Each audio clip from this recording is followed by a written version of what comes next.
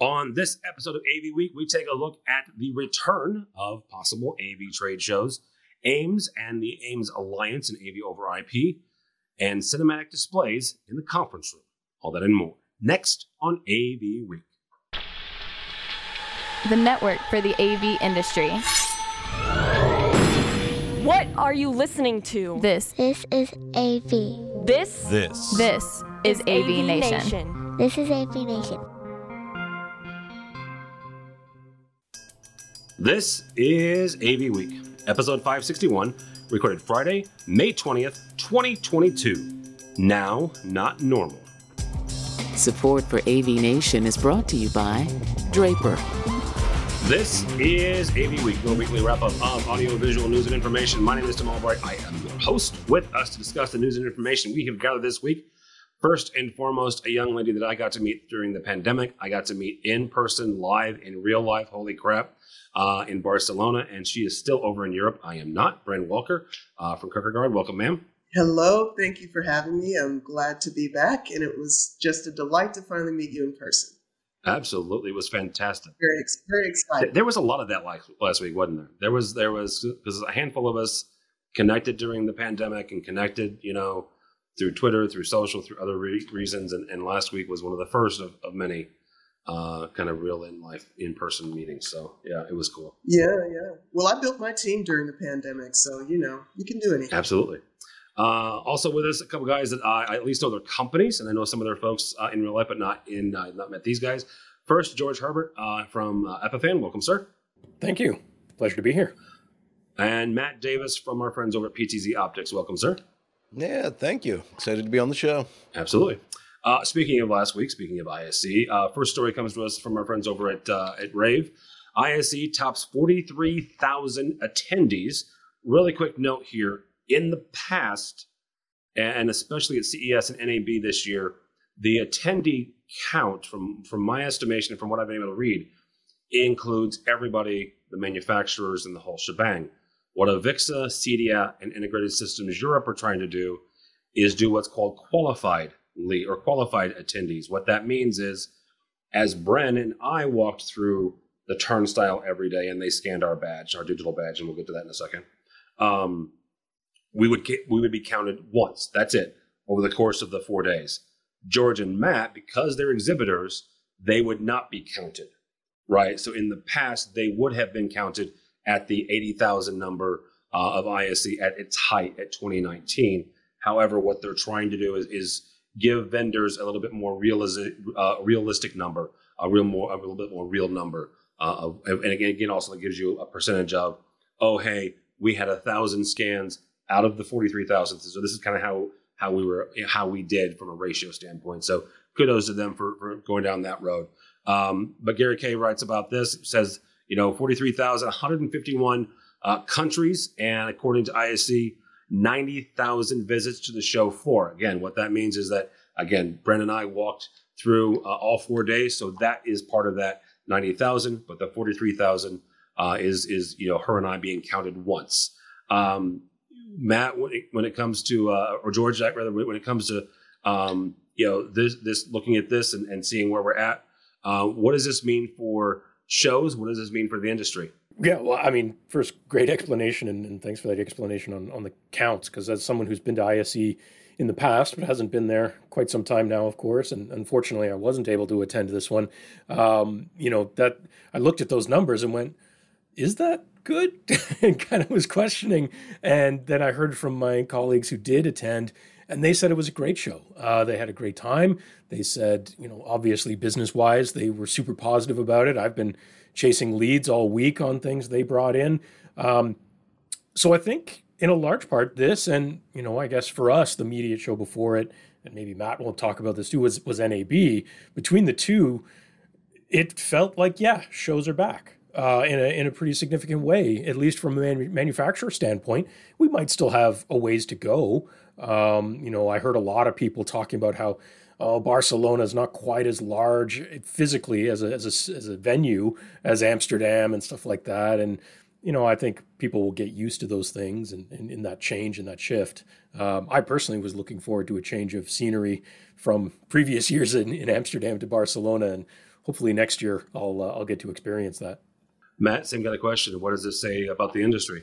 I think things are back. There's actually a really interesting aspect to this. I think that we've been tossing around, and that's, well, we've seen quote unquote lower attendance numbers. It's almost like a filter that's gone on. So the people that are actually attending this is their living. This isn't just people tinkering around that are coming out for the shows at this point. These are people that are truly invested in what this industry is doing. So everybody who's coming to your booth, anyone you're interacting with, this is a great person to know. Whether they're even interested in your products or not, these are people who are heavily invested in seeing our industry succeed. So we found it to be incredibly helpful. A lot of amazing leads came out of it. And I feel like it was even better for the attendees because we could actually spend more time with each of them as a result of it. So overall, it made me feel really good about it.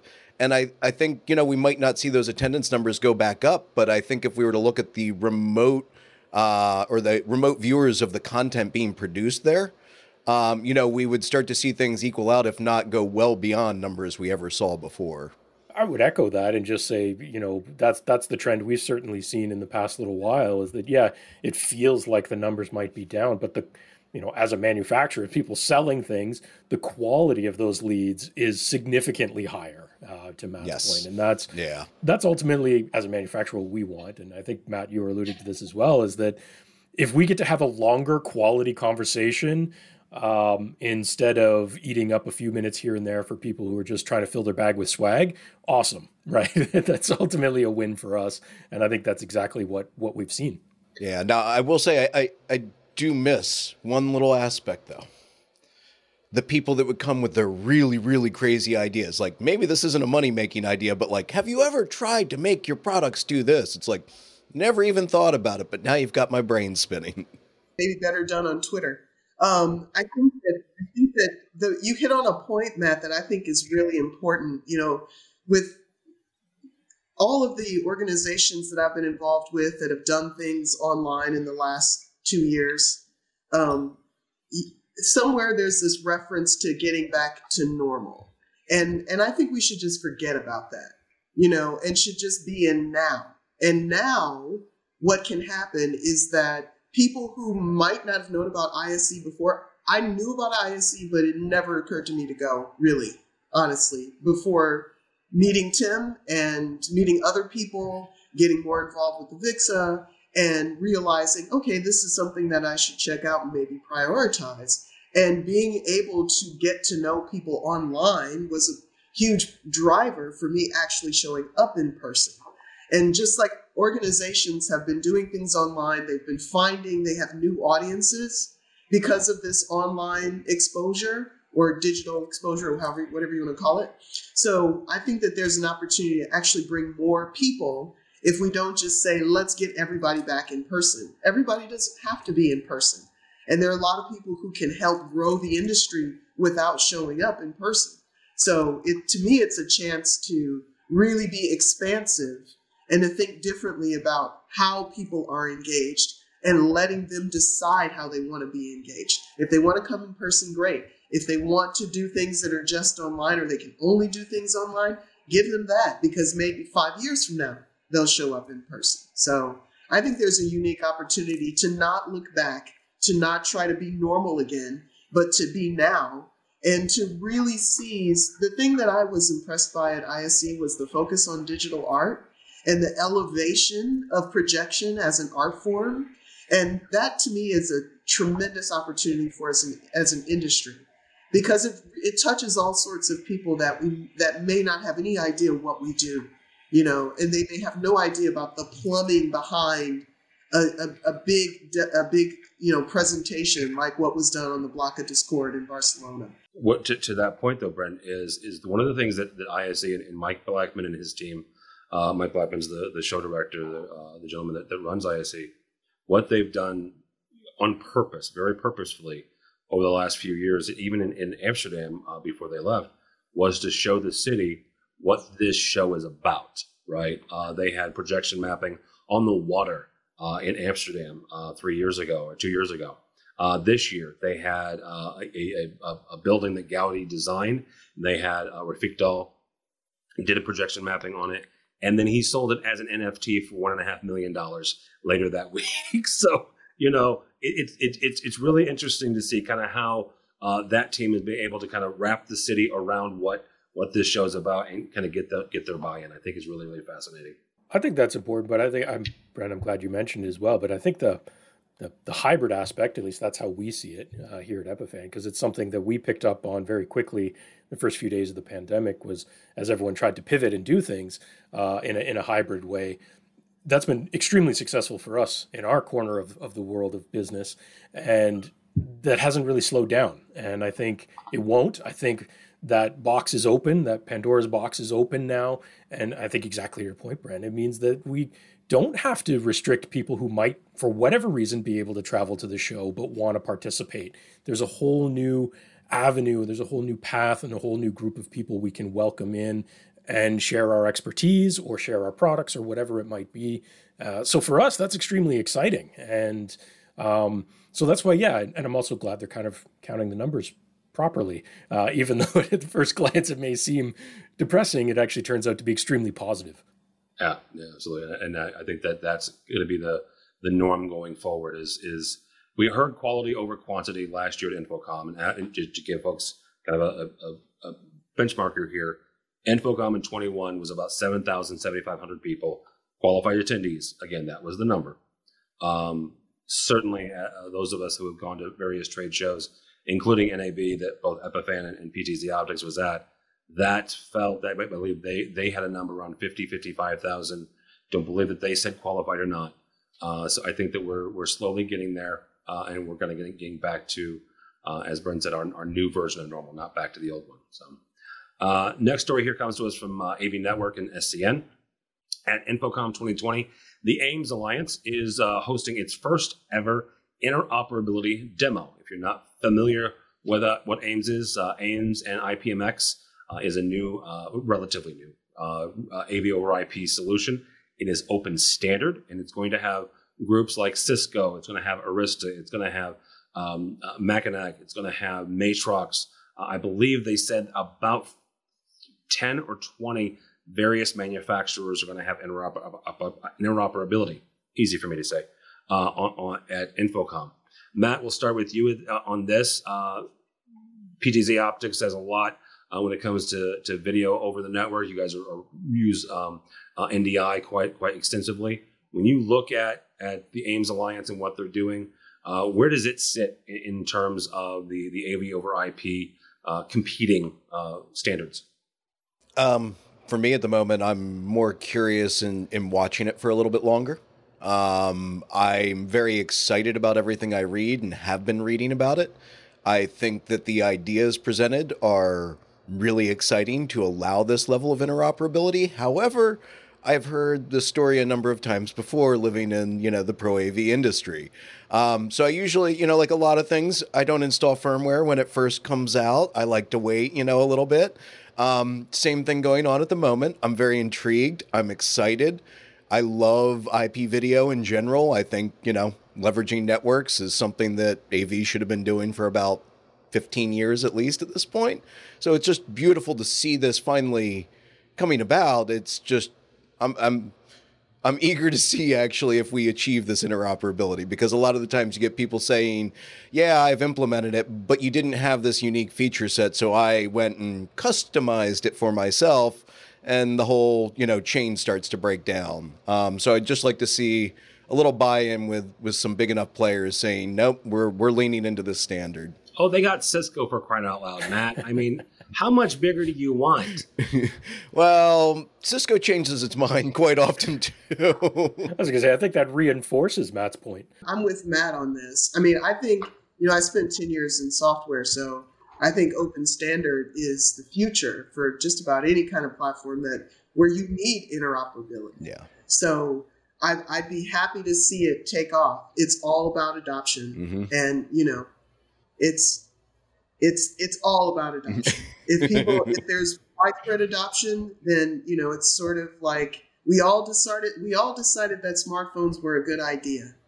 And so we're all using them.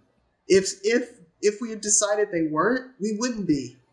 You know, if people said, you know, I really like my BlackBerry, I want to stay here, then, you know, Apple wouldn't have become what it's become, and we wouldn't have, you know, folks with smartphones in their pockets. So adoption is everything. But I'm all for open standards in every way. I think it helps industries grow, and it helps bring new players to the table. It puts pressure on established players, which is good for my clients. So. And I was going to ask Bren, because you said there, if we need that we need interoperability, do we need it? But I think you just answered it there, because it does put pressure on those established players, because you've got the young startups coming up behind them and saying, hey, here's something that might be newer, faster, better, stronger.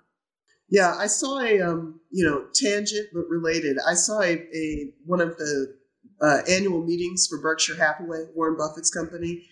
And he showed a list of the top 10 companies in the world. And then he showed that list from like 15 years prior, and they were completely different companies.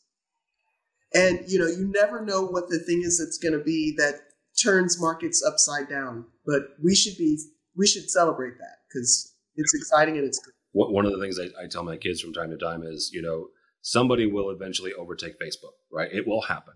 Oh, yeah. Facebook is dead right now. Let's face it; it's already dead. I mean, it's been dead for a long time, really. It has, but they still keep making money, and they still have users, right? So it's a zombie. Yeah. MySpace is still making money too. All right, George, you'll finish up on this. What does interoperability and open standards mean to you guys? Well, it's critical, I think, as everyone's already said. Interop and being open, I think, is pretty critical.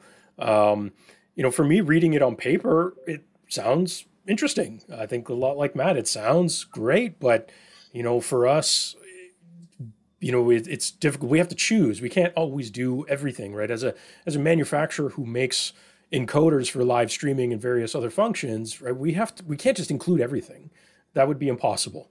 We have to choose. And, you know, one of the things we've seen, I'm looking at this and going, okay, so what is this adding above and beyond what we can do over standards that already exist, right? Like, we've seen huge ramp up of adoption in the past 3 years on things like SRT.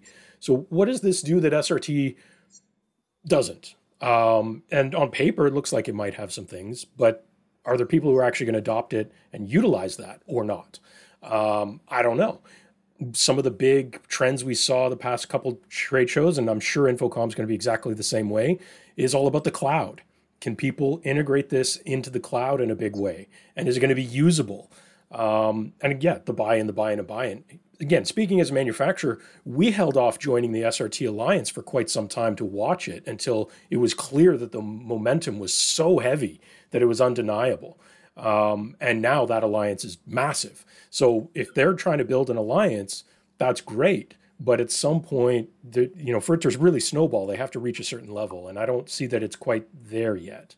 So yeah, like Matt, it's kind of a wait and see. It's great on paper, but there's so many of these standards now. And, you know, whether you're making cameras or whether you're making encoders, you gotta pick. You can't do it all. So I have a question about that. And this is a personal issue, right, with the industry at large, and I'll let you know, anybody here chime in. Is it a standard if it's directly tied to a manufacturer, tied to a chip maker? Because the thing about AIMS and the thing about AVB, Avenue Alliance, whichever version, I don't care, and I'll write something at some point bitching about them.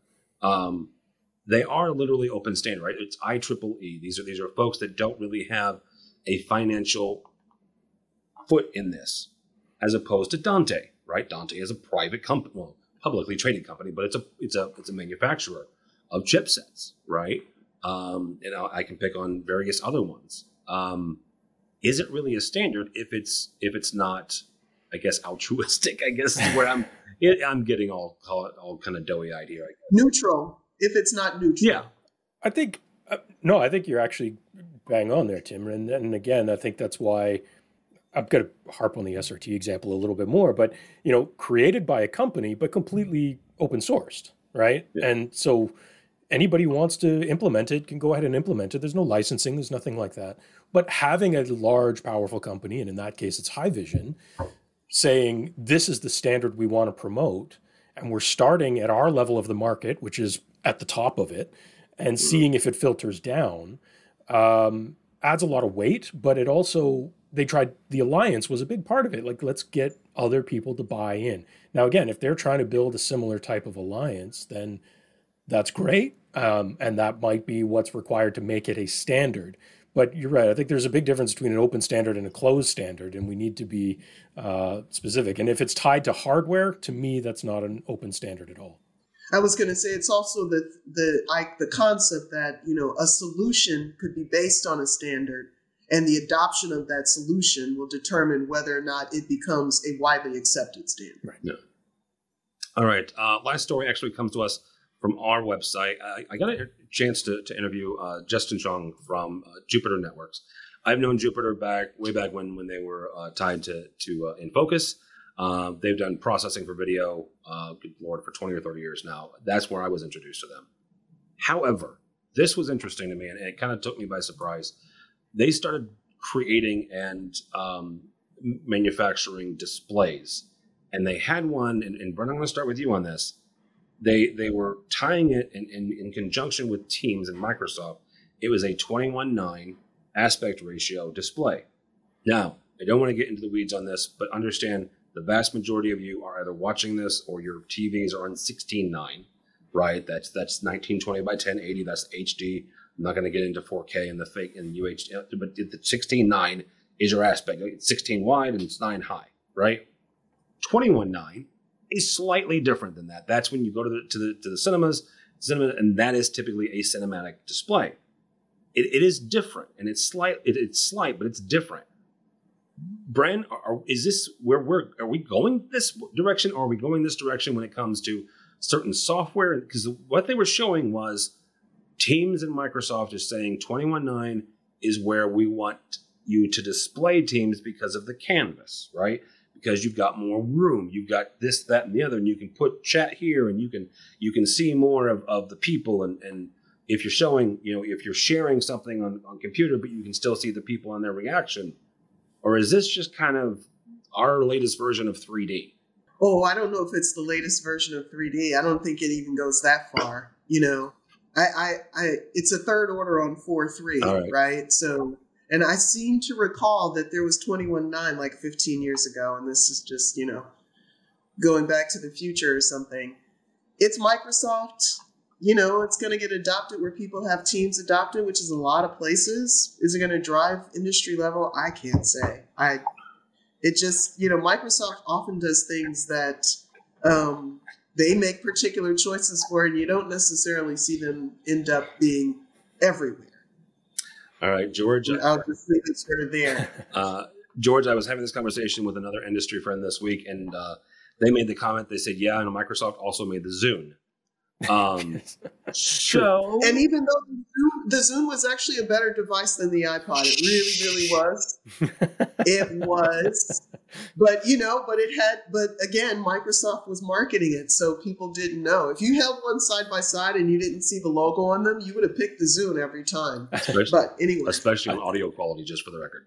I think my version of that Tim, is that I always pull out the company that made Windows Millennium, right? Because I remember that, and that was a disaster. So, it's, but at the same time, looking at this as a user and someone who converted to using ultra wide displays a couple of years ago, I looked at this Pana 34 that Jupiter has, and my instant reaction was, I want that. I want it. I don't care what it costs. I want it. I love the stand. I love the camera. I like literally everything they've put into that particular model. I want that on my desk tomorrow. I won't get it, but it doesn't change the fact that I want it.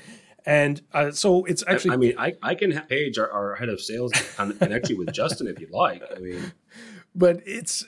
but funny anecdote, last fall when we were starting to pivot people more back into the office, we needed to re-equip things because we wanted people to be hybrid. So we wanted everything they took home from the office to stay in their home office and re-equip the office with stuff. And I put it out to my team our customer success team and I said, hey guys, here's the list of stuff that we're authorized to take. Who wants multi 16:9 displays? Who wants ultra wides? Let me know. And it was about 50-50. But I would say that the people who didn't take ultra wides, as soon as they saw the ultra wides, regretted their decision, but it was too late. And for me, it's about productivity. I love it. I absolutely love that format for productivity. I absolutely see where Microsoft is coming from in terms of using it within Teams. It makes a lot of sense with everything else they've done.